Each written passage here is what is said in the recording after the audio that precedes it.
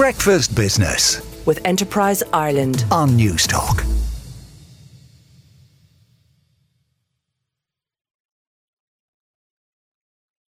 But first, let's have a look at the main business stories in the newspapers and websites. Jennifer Bray in the Irish Times writes that the coalition is braced for demands for substantial pay increases across the public sector, but may support smaller increases alongside greater state supports to tackle inflation.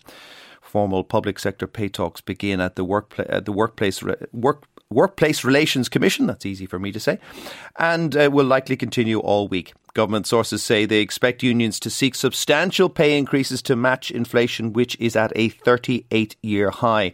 One source said they believe a landing zone can be found, which may involve a lower pay increase figure, but concessions on the social wage, which is state spending on welfare supports and public services.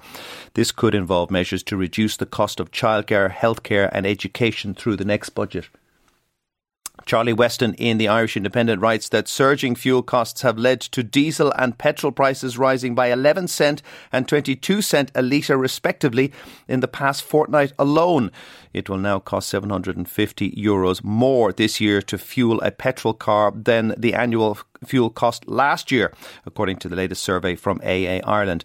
The AA says a typical car has the capacity to hold 50 litres of fuel, meaning a fuel tank of petrol will cost €11 more than 2 weeks ago, with a full tank of diesel working out at €5.50 more than a fortnight ago.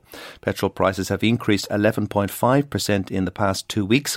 This is up from an average of $1.91 a litre to $2.13 now. Petrol is 41% more expensive than last year and 66% more expensive than 2 years ago, according to the AA Ireland.